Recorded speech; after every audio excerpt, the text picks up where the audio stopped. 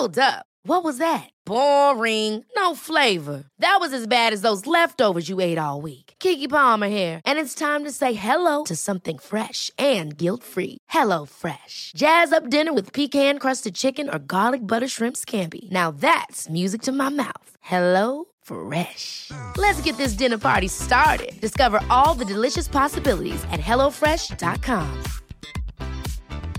Hey, it's Danny Pellegrino from Everything Iconic.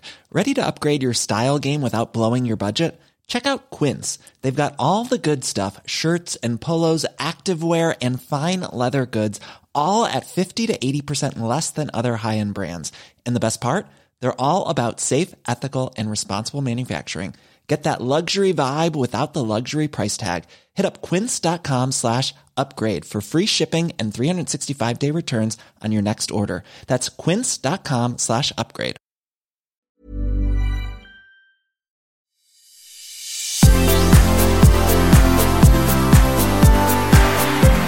Velkommen til sesong 3 av podcastserien De som bygger det nye Norge. Produsert av Oslo Business Forum I samarbeid med Silvia Ceres. Hei, velkommen til dagens episode av podcastserien De som bygger det nye Norge med Oslo Business Forum og Silvia Ceres. I dag I studio med oss har vi Fredrik Gullofsen, gründeren av Nyby. Velkommen, Fredrik. Tusen takk. Du, Fredrik, du en utrolig spennende seriegründer, som I tillegg har noen av de skarpeste observasjoner rundt samfunnstransformasjonen vi I nå, så jeg gleder meg til å utforske alt det med deg. Men før vi setter I gang med det faglige, så håper jeg du kan fortelle oss litt om hvem Fredrik Ja, jeg Fredrik, jeg 35 år, og har av utdanningsbakgrunn så har jeg gått på Blindern og studert statsvitenskap, og der har jeg lært at alt vanskelig. Og så tok jeg etterpå en master på BI, hvor man lærer at alt enkelt, og så det en bra mix midt imellom, tenker jeg, som bra. Den har jeg ikke visst om før, men hadde du da tatt I tillegg litt sånn kodekurs, så ville du kanskje lært at alt kan kobles eller noe sånt. Et eller annet sånn I tillegg, ja. Veldig kult. Nei, men så har jeg jobbet med teknologistartups I over 10 år, vært med på masse spennende ting. Og så, parallelt med det, så har jeg hatt en lillebror som ikke lever lenger nå, og som ble sykere og sykere gjennom 10 år. Og hva var det? Han hadde en progressiv epilepsi. Ja. Men han ble sykere og sykere gjennom 10 år, og trengte etter hvert hjelp til alt. Og det fikk meg til å reflektere veldig mye rundt hvordan vi organiserer omsorg I samfunnet vårt I dag. Og det bakgrunnen for Nyby, som jeg bruker all tilgjengelig tid på nå. Ja, kjempespennende. Kan du si litt grann om Nyby? Nyby, vi et selskap som startet for 2 år siden, og hvor vi nå 14 et team på 14, så knallbra team, med bakgrunn fra da McKinsey og Spond og Stay.com og Yahoo og Cornell.no, mye forskjellig. Og vi lager da en digital plattform for å koble ressurser og behov I det nye velferdssamfunnet på nye måter. Vi har nå økt behov for omsorg, som basert, knyttet til eldrebølgen. Ja. Og så har vi samtidig flere og flere som faller utenfor samfunnet, og det gjør at vi får en velferdsmodell I ubalanse. Og det det tverrpolitisk enighet om I Norge. Og kan jeg bare spørre deg nå? For man snakker om at nå kommer robotene og gjør alt som sykepleiere gjør og sånt, men det ikke helt riktig, sier du? Nei, mange lukker øynene litt og håper på at velferdsteknologi egentlig bare skal løse omsorgskrisen, og at roboter skal ordne alt. Vi tror jo på å koble mennesker da. Fordi vi får samtidig med... De må gjerne få hjelp av roboter, men det fortsatt menneskene som trengs. Ja. Det vi helt enig. Ja. Bra, nå kan du fortsette. Ja. Nei, så det på en måte utfordringen vår at vi har en velferdsmodell I ubalanse. Og så det da tverrpolitisk enighet om at vi må tenke nytt, vi må ta I bruk frivillighet mer, vi må ta I bruk pårørende mer, og vi må organisere oss på nye måter.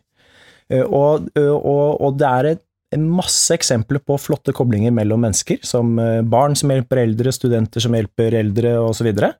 Men det et mangfold av behov som skal kobles mot et mangfold av ressurser. Og det krevende å skalere. Men hvis vi da ser på digitale plattformer, så ser vi at hvis det en ting de virkelig har vært gode på, om det Airbnb, eller nabobil, eller Uber for den saks skyld, hvis det en ting de virkelig har vært gode på, så det å koble et mangfold av behov med et mangfold av ressurser. Og det det vi gjør I Nyby, så lager vi en digital plattform for morgendagens velferdssamfunn. Så man kan på en måte registrere seg som en som tilbyr, og etter hvert få noen stjerner, sånn Uber, Airbnb-aktig, I forhold til å være kjørevenn, besøksvenn, språkvenn, Ja, og det litt sånn første generasjon egentlig, hvor man kan, som vi ser i Fin småjobb for eksempel, eller nabohjelp, at man bare registrerer seg, og så bidrar man, og så får man stjerner. Men det jo en stor risiko også. Så det en sånn, hvis du trenger å fikse badet ditt, og jeg går inn på Fin småjobb og sier sånn, ja, det kan jeg gjøre, og så kan jeg ingenting om å fikse et bad, så vil du kunne gi meg 1 stjerne tilbake, men du har fått ødelagt badet ditt, og sånn vil vi ikke at velferdssamfunnet skal være. Og derfor så det helt avgjørende at vi tar utgangspunkt i eksisterende organisasjoner sine kvalifikasjonsrutiner. Så det eksisterende organisasjoner som bruker Nyby, inviterer inn sine ressurspersoner og sine brukere, og kvalifiserer hvem det som god til å gjøre hva, hvem det som trenger hva gjennom vedtak, og så kobles man direkte. Dette kjempespennende, Fredrik, også fordi det adresserer noe av den bekymringen man har med dette her løsarbeidersamfunnet man da angivelig går inn i, hvor man nettopp bekymret for at på en måte all erfaringsbasert regulering har kastet ut med båten, men du sier at nei, vi bygger på det eksisterende. Ja, og der i motsetning til de fleste digitale plattformer som sikter på å disrupte eller å erstatte eksisterende aktører, så gjør vi motsatt. Vi lager en plattform for å inkludere de eksisterende organisasjonene, sånn at de kan ta sin know-how og alle sine brukere og medlemmer inn på plattformen og få digital plattformkraft, og gjennom det bli selvorganiserende og kunne samarbeide på tvers med andre aktører. Og dette jo et sånn ekstremt ambisiøst prosjekt å lage en infrastruktur for morgendagens velferdssamfunn, og derfor så hadde vi aldri kunnet starte med dette her alene. Derfor så brukte vi alltid, som når man blir forelsket i en idé, så det viktig eller før man blir forelsket som gründer, så det viktig å prøve å drepe ideen, ikke sant? Se hva egentlig barrierer for å gjennomføre dette her? Så vi startet med ideologiske barrierer og juridiske barrierer. Det noe som hindrer dette fra å skje? Klarte ikke å finne det. Og så tenkte vi, nå må vi prøve å validere caset, og se om det noen som villig til å være med på det. Så tenkte vi må starte med kommunene, for det det som bærebjelken i velferdssamfunnet. Og starte med kommunene, tenkte sånn, jeg må sikkert snakke med 20 kommuner før en gæren nok til å være med. Så hadde en veldig stygg PowerPoint, en MVP en PowerPoint, salgspresentasjon. Dere hadde det? Ja, og så gikk vi da til Asker kommune først, og det bare fordi det der jeg fra. Og det var både politisk ledelse og hele rådmanns ledergruppe elsket det, og de ville være med på det.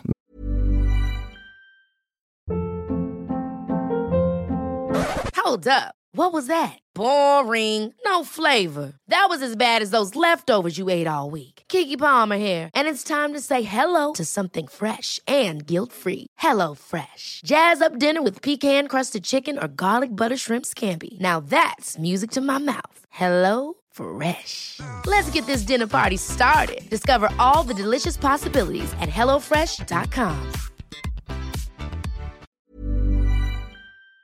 En gang. Og så gikk vi til bydel Gamle Oslo, fordi jeg bor på Tøyen. Og der også ville de være med, og begge ville være med å forhåndsbetale utvikling.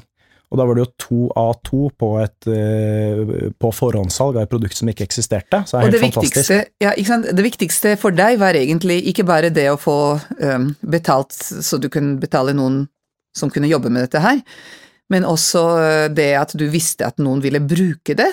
For det antar jeg og det å fylle på med innhold kjempe sånn høna eller egget utfordring her. Det akkurat det, og det jo, så vi måtte jo vite at noen ville ha det, og så var det en fantastisk bonus at de også kunne være med å finansiere det. Så nå vi jo et team på 14 som finansiert av forhåndsbetalende offentlig, private og ideelle kunder, som helt fantastisk. Finns det, altså det i bruk noe sted, eller det fortsatt under utvikling? Ja, nei, vi bygger jo fly mens vi flyr, på en måte, som alltid. Men dette i bruk i lukkede piloter i flere bydeler i Oslo, for nå har vi fått med, det var det som var gøy, at vi hadde da Asker og Asker kommune og bydel Gamle Oslo, og så tenkte vi, da går vi helt under radaren og bare bygger dette her, så scramble et team og få det opp. Men så var det flere bydeler i Oslo som hørte om det, som ville være med, og også være med å forhåndsbetale, og flere kommuner som har meldt seg på, selv før vi hadde nettside noe som helst. Altså det helt sånn fantastisk markedsvalidering da. Men jeg må spørre deg nå, markedsvalidering også fra en ting at kommunene synes det en god idé, men altså, hvordan går du over noen sånne kulturelle barrierer? Si, jeg da en småbarnsmor med 4 unger som etter hvert alle 4 svømmer. Og noen svømmer mange ganger i uka, og min stakkars far klarer ikke å levere på alt dette her, pluss min søster sine barn og så videre. Jeg ville forferdelig gjerne hatt en sånn tjeneste på Horsle, hvor noen kan hjelpe meg å kjøre mine barn på trening. Ja. Men det blir oppfattet fort som en abdisering da, fra den der gode morsrollen. Ja. Hvordan adresserer man det? Nei, det er jo en sånn det er jo det som er viktig med en sånn plattform, at man reduserer de sosiale, både de tekniske, organisasjonsmessige og de sosiale barrierene for å både be om og tilby hjelp da. Det er jo viktig. Så vi starter jo med å organisere behov som allerede i dag organiseres, men på utrolig klønete måter, og bare gjør det direkte, sånn at det er mye mer sømløst, men samtidig innenfor samme ramma sikkerhet da. Men så er det jo også en sånn sosialt lederskap i det at du hjelper noen gjennom å be om hjelp, ikke sant? Fordi det er mange ensomhet, det er kanskje en av de største utfordringene i samfunnet vårt, og det å be om hjelp fra folk som er ensomme, som kanskje har falt utenfor arbeidsliv, eller som har blitt pensjonert, men har lyst til å virke fortsatt, det er å hjelpe folk. Kjempebra. Altså både de som tilbyr tjenester og de som tar imot tjenester har flere nivåer med behov her, ikke sant? Og det å være sammen er noe som er vanskelig å kanskje snakke om høyt, men er et utrolig viktig element her. Ja. Så det vi vil gjøre er jo å kombinere det beste fra den tradisjonelle landsbyen, og der vet man hvem er det som trenger hjelp til hva, og hvem er det som er god til hva, og så har du en ramme av tillit. Og så kombinerer vi det med det beste fra velferdsstaten, og det er jo det at du har en tredjepart som bestemmer hvem er det som skal kunne be om hva gjennom vedtak, sånn som i dag, og at det er fellesskapet som betaler, og at det er en tredjepart som bestemmer hvem er det som er kvalifisert til å utføre hvilke oppdrag, og det er både i forhold til kompetanse, men også i forhold til arbeidsliv, hva slags regulert arbeidsliv vi vil ha. Hva har vi snakket tidligere også om veldig spennende konsepter rundt på en måte videreutdanning og utvikling, og en ting er på en måte hvis du har fagbrevet innenfor det å, altså rørlegger eller flislegger eller fikse badet, ikke sant? Men en annen ting er at du kanskje kan tjene det gjennom på en måte å utvikle deg innenfor dette NYBY-systemet også? Ja, i utgangspunktet så er det akkurat samme type kvalifisering i NYBY som det er i dagens arbeidsliv. Så det betyr at du har en gruppeleder eller en arbeidsgiver som kvalifiserer din kompetanse på akkurat samme måte som i dag egentlig, om det er gjennom e-læring eller om det er gjennom at man ser på CV-en din og intervjuer deg og gir deg noen rettigheter til å se oppdrag som passer til din kompetanse. Og så vil man jo, men så er det jo hvis du tenker på det nye arbeidslivet, så er det jo det, hva er det vi mangler gjerne i dag, enten du er ny i landet eller du er ny på arbeidslivet, så er det det at vi mangler den lavterskel inngangen til arbeidslivet. Og det er noe vi diskuterer både med NAV og med flere andre aktører, er jo å gi enkle oppgaver til å begynne med, sånn at du kan komme i gang, og så kan du etter hvert få mer og mer ferdigheter som du kan da se flere og flere typer oppdrag som krever høyere kompetanse. Jeg vil også tilbake et sekund til dette du sa med den lokale landsbyen da. For en av de kulturelle tingene som jeg virkelig savner i Norge, og det meste elsker jeg, litt for ukritisk etter hvert, men storfamilie er det vi på en måte hadde i gamle Jugoslavia, som jeg føler at man ikke har lenger her i landet, ikke sant? Man ses til jul, man ses til bursdager, men det der hver helg imellom, og det småtteriet imellom, der er terskelen blitt for høy med det livet vi lever og kjernefamilien. Går det an å reintrodusere noe av det, sier du? Ja, det... Altså, ikke nødvendigvis basert på biologi da, men basert på at du rett og slett liker noen veldig godt, og lærer å like noen veldig godt. Ja, det er jo noe av det vi gjør, er jo et sånn eksempel på det vi gjør, er hvor hjemmetjenesten ser behov hos en bruker som kanskje ikke er dekket av vedtak som er nettopp i gråzone av hva kommunen skal tilby, men hva som det mennesket trenger, som typisk er det storfamilien hadde tatt i Jugoslavia eller i Norge for noen år siden også. Og da er det å synliggjøre det for kvalifiserte ressurser innen frivillighet eller blant andre pensjonister og tilsvarende, eller man kan på samme sløyfen i vår kommunikasjonsplattform, for det er det vi lager som er som en app, så kan du legge til også nabogutten og også pårørende, ikke sant? Sånn at de er sånn at man får alle opp på samme plattform, både kommunalt ansatte, ledige ressurser fra frivillighet eller private eller ideelle organisasjoner, og de pårørende, eller nabogutten. Kan jeg spørre deg noe litt politisk ukorrekt? Min opplevelse også er at på en måte ressurssterke pensjonister i dette landet skal leve ut livet sitt i det ekstreme, i de årene de føler at de har full funksjonalitet da. Ja. Og så klager de etter det veldig på at ja, men samfunnet tar seg ikke godt nok av dem. Hva slags kulturell endring skal det til for at folk skal prioritere og invitere et ukjent menneske som begynner å bli dement da, til en flott middag de har arrangert til sine veldig ressurssterke andre venner, eller at de gir opp en tur til Spania eller en viktig bridgekveld mot å faktisk yte noe i den modellen din. For det en av de viktigste ubrukte ressursene vi har i samfunnet vårt, tror jeg. Og folk kommer til å leve veldig lenge og veldig sunne og sterke og friske liv. Ikke sant? Men jeg føler at da skal de utnytte de årene på en måte som ikke nødvendigvis betyr at de skal være besøksvenner. Nei, jeg tror nok det beste jo å si ja takk begge deler, og det det digital plattformkraft åpner for, ikke sant? For sånn som det i dag, så må man gjerne for å være besøksvenn eller tilsvarende, så må man gjerne binde seg til noe fast. Og det veldig vanskelig for de som har lyst til å kunne reise til Spania en gang iblant, eller fjell, eller ha en frihet.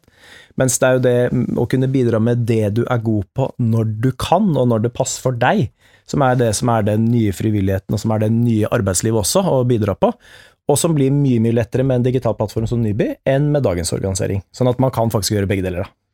Her skal jeg påstå noe som jeg har absolutt null grunnlag til å påstå, ja. Men jeg tror kanskje at det at du skal bidra bare når det passer deg, ikke en modell som skalerer forbi den generasjonen som hadde det i noen år nå.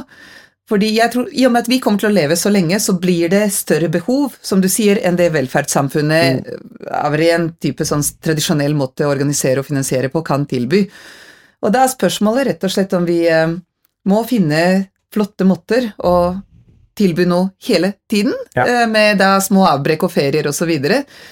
Og at, altså jeg bare ser disse bestemødre i Jugoslavia, de så hardt arbeidende at du vil ikke tro det. Der det fordi systemet fungerer ikke for kvinner i arbeid.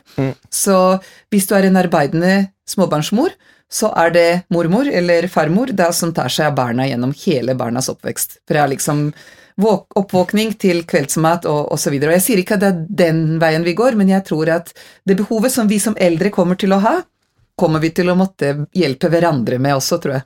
Ja, og det vil nok også kunne endres med at man kanskje stiller flere betingelser for å få utbetalt både pensjon og arbeidsledighetstrygd og så videre, men det ikke noe Nyby bestemmer. Vi et verktøy for både politisk styring i kommunene og for de organisasjonene som opererer med dette i dag da.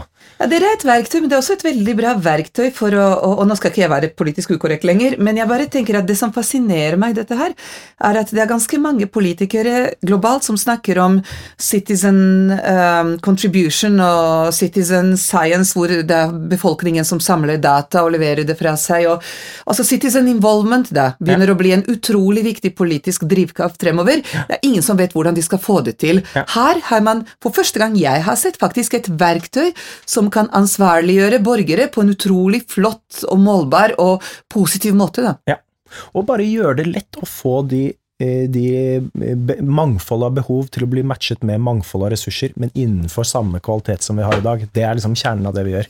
Pluss at du altså her spiller du på noen unike norske styrker da. Ja. Fordi dette her med dugnad og likhet og fellesskap og åpenhet, altså hvis det noen som kan få til noe sånt nå i dette landet, eller i denne verden, mener jeg, så det dette landet. Ja, det nok. Spennende å vise det frem da. Ja, og det en sånn, det som, men det jo også faktisk, når vi skal si det, så vi har jo dette begrepet dugnad, vi tenker det veldig spesielt for Norge, men så det jo veldig naturlig for mennesker i hele verden å hjelpe hverandre med ting. Så hvis man spør en av våre pilotkommuner, Aske kommune, hadde jo intervjuet somaliere, og spurt, ja, driver du med frivillig arbeid? Så sier de, nei, det gjør vi ikke. Og så sier de, ok, og så fant jeg ut at jeg skal stille spørsmål på en litt annen måte. Så gjør du noe gratis for noen som ikke i familien din? Ja, det gjør vi jo hele tiden. Så det gjør de hele tiden, men de kaller det noe annet. Så det jo ekstremt sånn, man kan tenke at det en stor adferdsendring vi skal gjennom, at man skal begynne å hjelpe hverandre mer direkte, men egentlig så det mennesker har gjort i 10 000 år. Så det de siste 50 årene at vi har på en måte rotet oss inn i eller organisert oss veldig nøye da, i siloer og sektor og sånt, hvor det oppleves som mer naturlig å spørre sjefen som spør sjefen som spør sjefen, som spør en annen sjef som en annen sjef, og så kommer det noen på døra, enn å snakke med folk direkte. Og det vi gjør jo da å ta all den sikkerheten som ligger i dagens struktur, putte det inn i en digital plattform hvor man kan snakke sammen direkte. Pluss, Fredrik, jeg må legge til en ting til. Altså, jeg elsker Nyby-konseptet, og først og fremst ble jeg forelsket fordi jeg synes dere har vært så utrolig gode på gjennomføring. Og det lett å snakke om disse her krig og fred og sånne flotte ting, men det å faktisk få noen til å begynne å bruke det, og det fantastisk. Men det andre at det nesten sånn på en måte religiøst poeng for meg. Jeg tror at det andre som har skjedd de siste 50 år, at tid har blitt penger. Og derfor så har vi blitt så gjerrige med tiden vår. Og så gikk jeg forbi et av disse stadionene på Kalvøya, og der står det kjempestor som banner, «Take time to be kind». Og jeg ble helt sånn, oi, det har jeg glemt faktisk, jeg har blitt så effektiv, ikke sant? Og det så viktig å minne folk på at det største valutaen oss imellom, det rett og slett å måtte huske den der medkjærligheten, og det det som gir livet ditt faktisk mening på lang sikt da. Og du skaper rom for å gjøre det. Nei, altså, jeg tror det utrolig viktig, og mulig at det et verktøy som mange politikere leter etter, for liksom gjør det mulig, men hittil så visste vi ikke, ja, men hvordan i all verden skal vi gjøre det mulig, men nå det noe som... Det som helt fantastisk jo nettopp at politikere på alle sider av politisk spektrum i Norge vi har snakket med, det treffer, og det fordi det vi har forrige regjering slapp en melding som heter Morgendagens omsorg, som går på vi må tenke nytt, vi må tenke nye modeller, vi må ta i bruk ressursene mer. Sittende regjering har sluppet en som heter Omsorg 2020, og det kommer et begrep fra Danmark som heter Kommune 3.0, som det at vi må jobbe sammen og løfte sammen, i stedet for bare å motta fra kommunen. Man blir passiv og så videre. Dette her på en måte, dette skal skje, og så har vi brukt mye tid nå på å ta den kompleksiteten som i offentlig sektor, med vedtak og kvalifikasjoner og alle disse tingene her, og ta det og gjøre den kompleksiteten ekstremt enkel å bruke. Og lagd bare det verktøyet for at det skal skje. Og så jobber vi samtidig også med Helsedirektoratet, Helseetaten og så videre på veiledere, og sånn at vi kan henvise til lovverk, sånn at dette her i henhold til lov og praksis, som skaper den komforten, og som også fjerner mye friksjon i det offentlige. Og da har vi det verktøyet som enkelt å kommunisere, like enkelt som å sende meldinger og en messenger-plattform, for å koble behov på tvers av siloer og sektorer. Det utrolig kult, og kommunene så mye mer endringsvillige og aktive i dette her enn alle mine gründerkompiser i hvert fall forventer da. Tror, ja. Kan ikke du si litt om det? For vi har vært på flere steder hvor folk liker å disse innovasjon i offentlig sektor. Ja. Og noe av det har med på en måte innebygget risikomotvillighet. Men mye av det helt misforstått? Ja. Jeg tenker det, fordi det første man må gjøre, sånn, når man går inn i et hvert marked, så må man jo forstå språket til kunden sin, og man må forstå hva deres pains, og hva det de ønsker å oppnå. Og det som utrolig kult med offentlig sektor, det ligger jo ute i NOU-er og i ulike meldinger, så ligger det nøye beskrevet og dokumentert, veldig ofte med forskning og utrolig mye, veldig bra markedsanalyse da. Og så det jo det språket å forstå hvordan de opererer, som man må i et hvert marked. Og så har vi vært, så det en av utfordringene med offentlig sektor, veldig ofte at ting skal på anbud, og ting skal spesifiseres, ikke sant? I en veldig klar spesifikasjon fra det offentlige side. Og den spesifikasjonen lages veldig ofte uten at de helt vet hva som mulig. Så vi har jo hatt som en helt klar forutsetning i alle våre pilotsamarbeid at det skal ikke være en spesifikasjon vi blir enige om, men vi skal ha et felles mål, og så skal vi jobbe med lean startup-metodikk, hvor vi bygger, måler og endrer hele veien, og sammen så skal vi få til det, men vi skal ikke spesifisere det, og det det vi har fått til, å få utviklingskontrakter med en rekke kommuner som har finansiert selskapet vårt frem til nå, men at vi samtidig har kunnet jobbe på en startup-metodikk da, hvor vi kan lære underveis mens vi flyr, som utrolig kult. Og det kommunene med på, og de ser verdien av det, og jeg tror, og vi lærer masse av de offentlige også. En av de tingene som jeg også har lyst til å høre deg si noe om, fagforeningenes rolle i dette her. Ja. For, vi har sett reaksjonene mot Uber og Airbnb og sånt, og man føler at de spiser opp eksisterende markedsdynamikk, og redd for at de ødelegger kravet til kompetanse. Hvordan løser dere det? Ja, og vi har jo fra begynnelsen av snakket med fagforeninger også, fordi at vi vil lage et økosystem som bedre for alle. Og det høres naivt ut, men det mulig når man tar i bruk den digitale plattformkraften og kombinerer den med de nordiske velferdsverdiene. Da. Så hvis vi sammenligner Nyby med Uber, da, så hvis der hvor Uber en disruptiv plattform som erstatter eksisterende aktører, og Nyby en inkluderende plattform for eksisterende aktører, så hvis vi var i transport, så hadde vi laget en plattform for de eksisterende taxiselskapene, og for Ruter og NSB og så videre, og for det som longtailen av ressurser, som de som kjører Uber i dag. Og da hadde man som en kunde? Som en kunde da, så kunne jeg si, ja, da ser jeg at Oslo Taxi i nærheten nå, og de har bra arbeidsvilkår, da velger jeg den, for eksempel. Så det gir en helt annen type transparens da. Og det noe som de fagforeningene vi snakker med, synes kjempespennende, for da kan de gå inn og omfavne plattformøkonomien, men være knallharde på de verdiene som de står for i dag. Men det på nye måter å kommunisere på. Så vi sammenligner, egentlig så det sånn, det vi har en kommunikasjonsplattform, som som å gå fra fax til e-post. Det kjempebra. Det har ikke endret arbeidsvilkårene av den grunn. Da. Ja.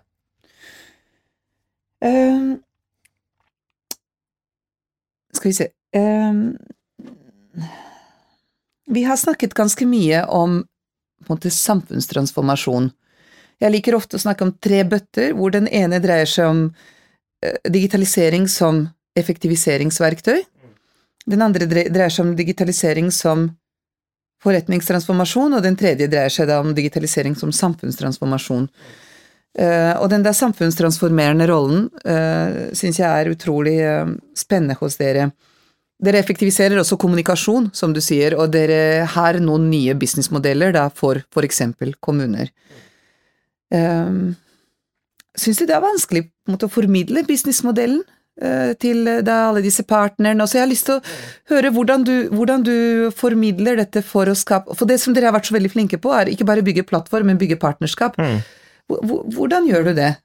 Nei, og vi har jo partnere og forhåndsbetalende partnere fra offentlig sektor, flere kommuner og bydeler, og så har vi private selskaper og ideelle organisasjoner og frivillige organisasjoner.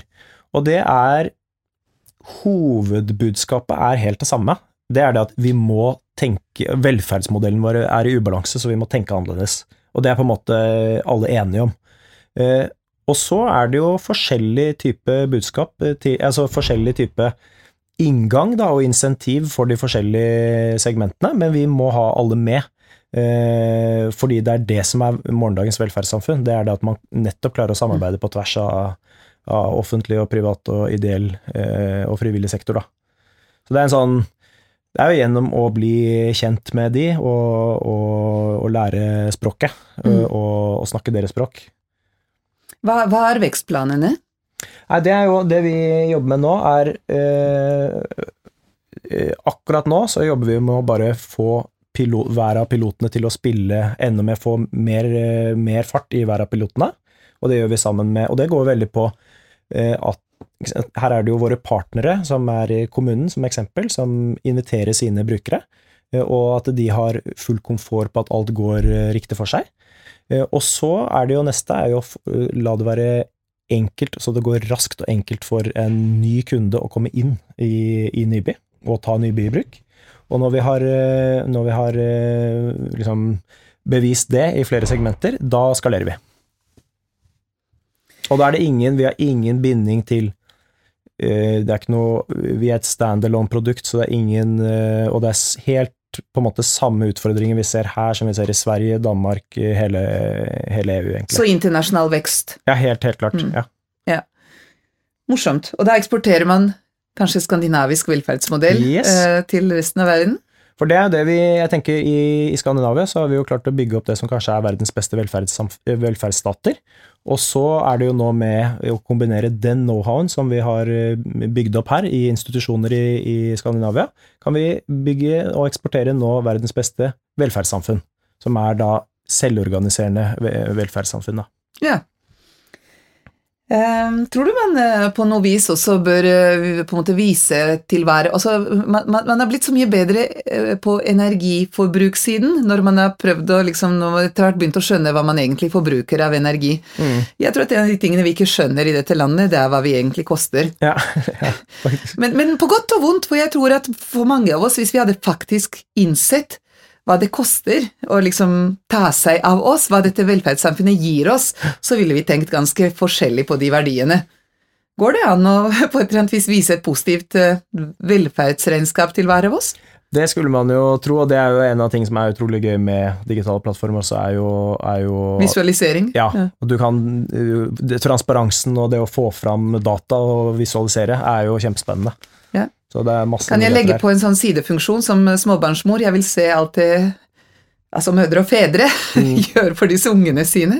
Det kan jeg, ja. Det ble måle din social impact som mor, og pay it forward, hva barna dine så jeg kan peke på noe når de klager på strenge mamma. Du, jeg har lyst til å gå tilbake til Fredrik som gründer, og du fascinerer meg også litt som en sånn seriegründer. For før Nyby så var det Kolonial og Swipe og Filmgrail og flere ting. Hva den røde tråden? Og kan ikke du bare på en måte ta oss litt igjennom, for alle disse her kjempespennende startups. Si hva de var og hvorfor.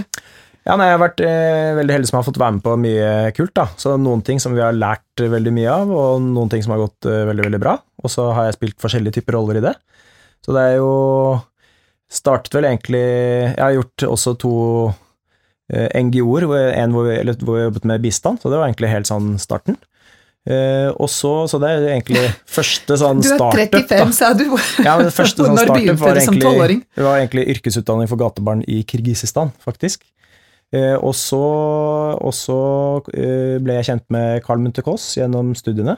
Så vi jobbet da sammen lenge i noe som heter Evacuate, som et sikkerhetsprodukt for olje offshore, så det et fysisk produkt også. Som vi hadde produksjon i Kina og i Latvia og Norge, og hadde distribusjon i 20 land. Men dette på en måte vår MBA, den lærte vi ekstremt mye av, og til slutt så måtte vi slå det konkurs. Og så ble det etterpå kjøpt, så produktet i livet i dag og sånt. Men det har vi lært ekstremt mye av. Og i den tiden, mens vi holdt på med Evacuate, så kom Kolonial-ideen, kolonial.no-ideen opp. Hvordan kom den opp? Nei, den egentlig, det egentlig Jon Kåre Stene, som også jobber i Kolonial nå, som hadde jobbet i Schibsted og begynte å liksom tenke på konseptet, og så diskuterte han det litt med meg, og så snakket jeg med Karl om det, og han tente på alle pluggene på det, så da ble Karl og jeg enige om, ok, da tar jeg Evacuate videre, og så tar han Kolonial, og har bygd opp et fantastisk team på det, så jeg har aldri jobbet i Kolonial, men jeg var med i tidlig fase, som jo en kjempehistorie i seg selv. Og Jon Kåre også jobber der nå. Og så har jeg senere da vært innleid både i Swipe som markedssjef, når vi lanserte verdens første betalingskort med PIN-kode med fingeravtrykk i stedet for PIN-kode. Hvor vi lanserte sammen med Mastercard, global lansering, kjempekult. Også Filmgrail da, hvor jeg hjalp til litt i tribunen, som også et kjempespennende selskap, og felles der så har jeg jobbet... Si litt om Filmgrail, for de er så kule. Ja, Filmgrail kjempe... egentlig så var det... de har også gjort en skikkelig kul pivotering, altså, egentlig så var tanken å ha en app hvor alle kunder kunne... man lurte på hva man skulle se, ikke sant? Basert på hvilken mood du var i, skulle ha en recommendation engine på både streaming og film og så videre, som et lag utenpå, og så kunne jeg se etterpå, den og den tilgjengelig på Netflix eller HBO eller tilsvarende, og den appen ville også da kjenne min profil, så den kunne anbefale i forhold til meg. Men så har de pivotert fra det til å bare lage verdens beste kinoapper til alle kinoer som har lyst til å tilby en app experience til sine kunder. Og det gjør de kjempebra nå, og det så godt fra et også anbefalingsengine? Ja.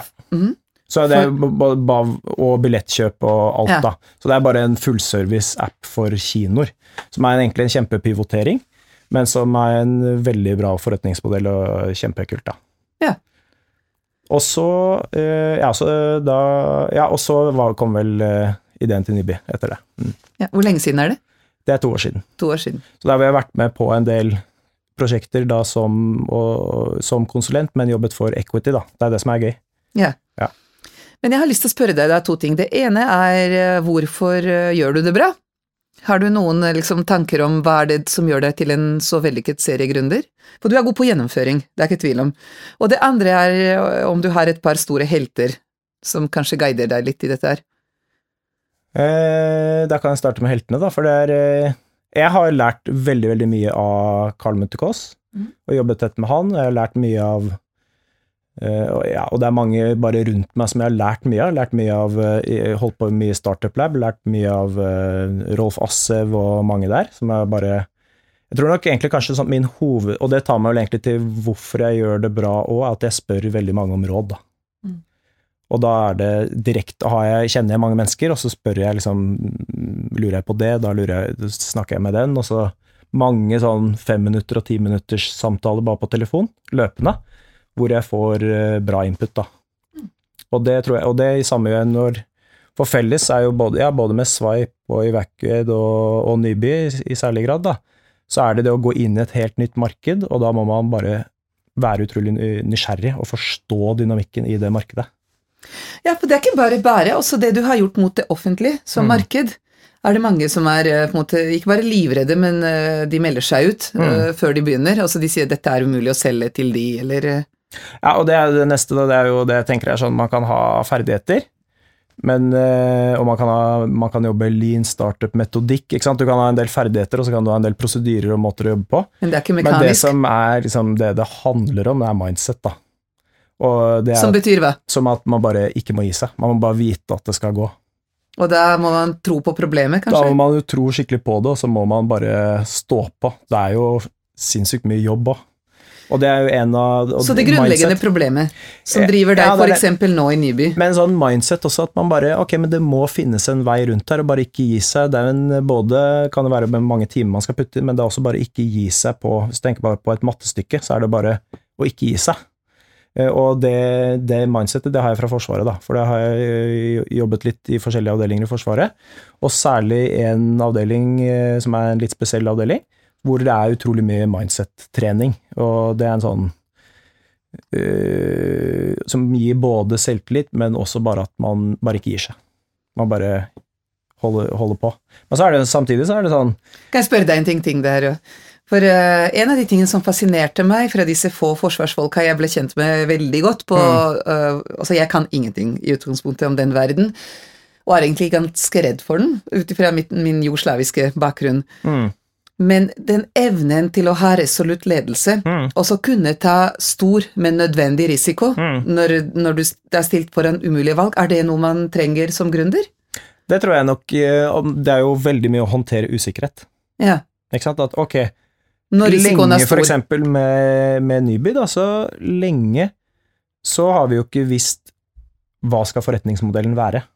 Jeg har bare tenkt, ok, her løser vi et kjempesamfunnsproblem, og vi ser også at kommunene villige til å være med på det, og betale for det, men da utviklingskontrakter som ikke skalerbare kontrakter.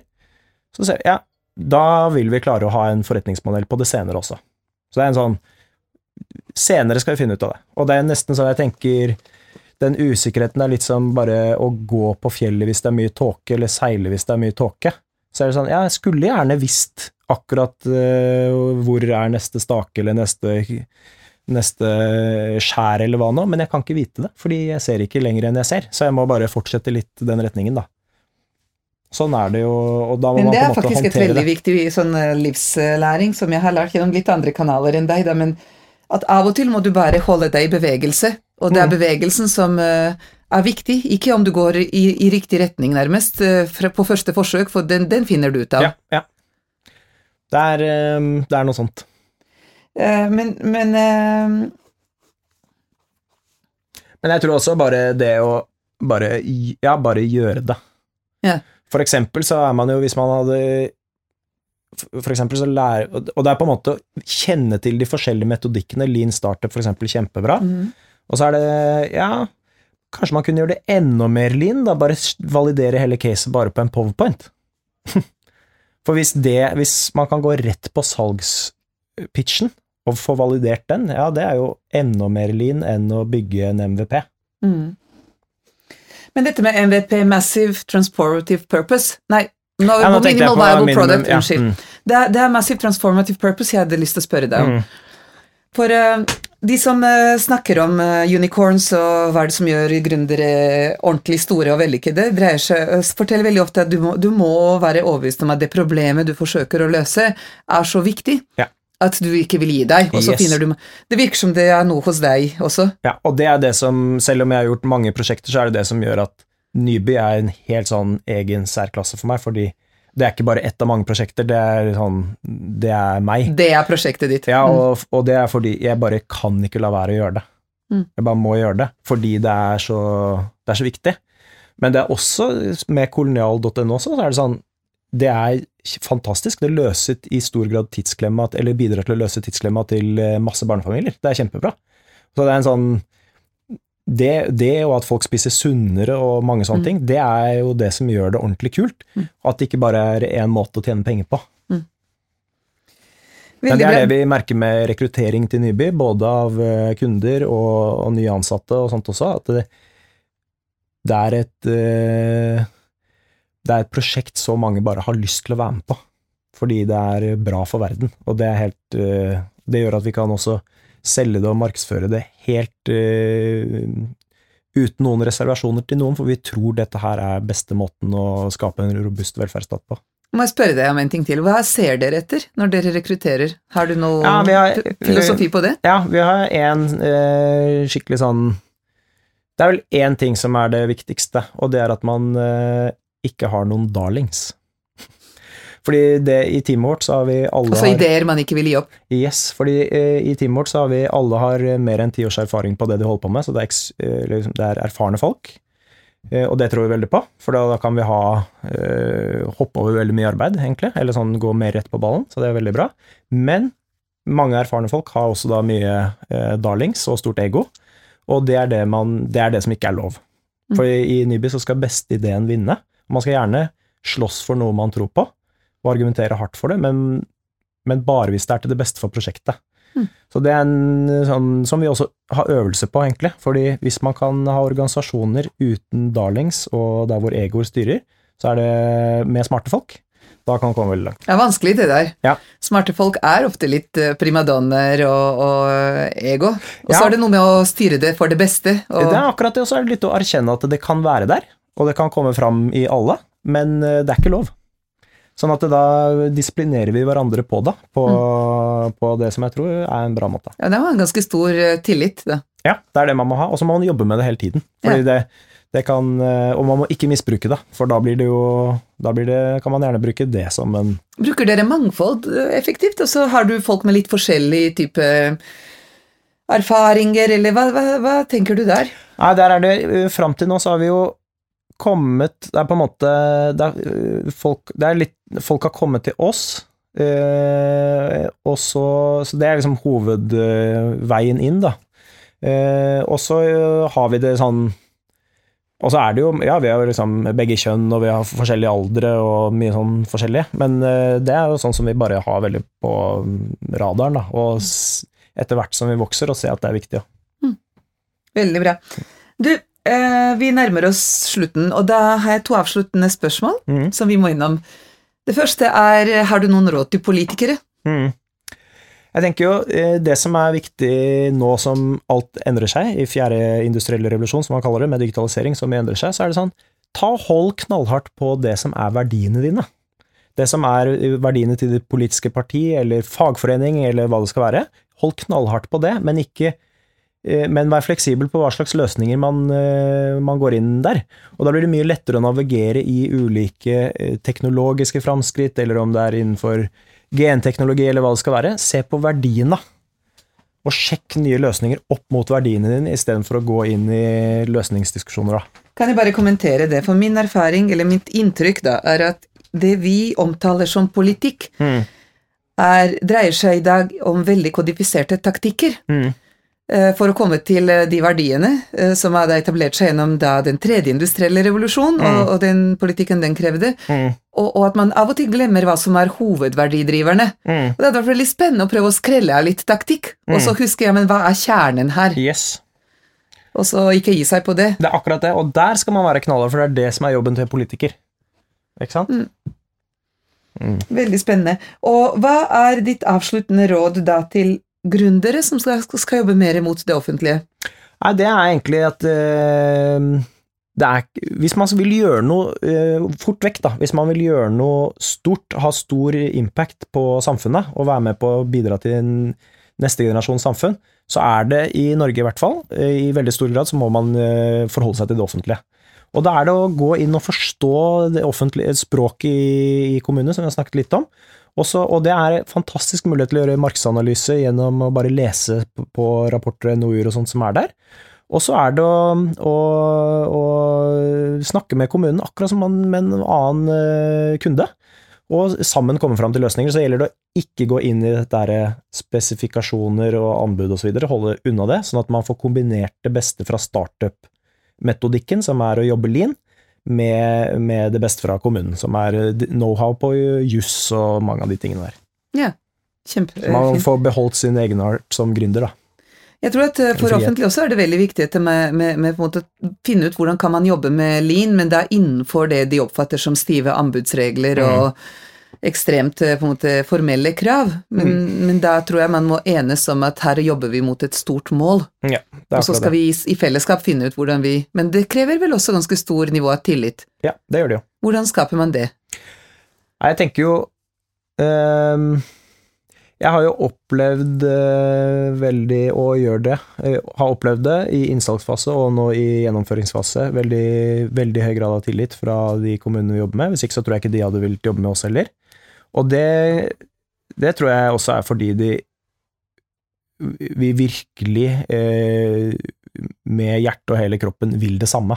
Vi vil skape en robust velferdssamfunn for fremtiden, hvor vi får utnyttet det beste fra digitalisering, og forholdt oss til digitalisering, og så kobler vi mennesker, og så utnytter vi, og så bevarer vi det beste fra velferdsstaten som vi vant til, med at det fellesskapet som skal betale for tjenestene, og at vi skal ha et regulert, sunt arbeidsliv, og at man politisk skal kunne regulere hva skal være offentlig, hva skal være privat, og hva skal være ideell del av tjenesteproduksjon da.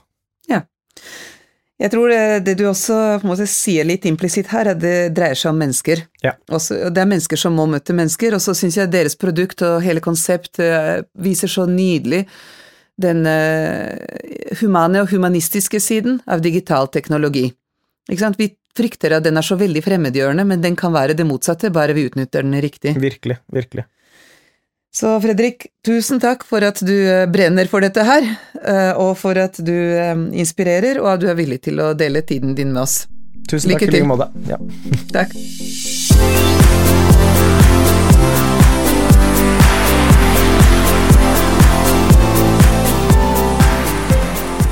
Tusen takk for at du hørte på podcast-serien De som bygger det nye Norge. For flere episoder og annet innhold, gå inn på obforum.no.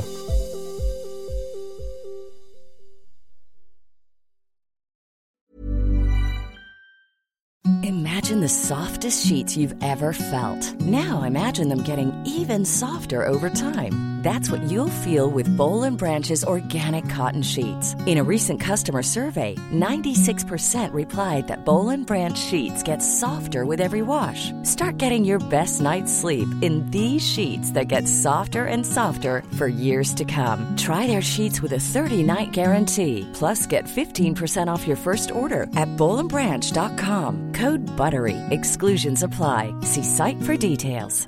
Ever catch yourself eating the same flavorless dinner 3 days in a row? Dreaming of something better? Well, HelloFresh is your guilt-free dream come true, baby. It's me, Keke Palmer.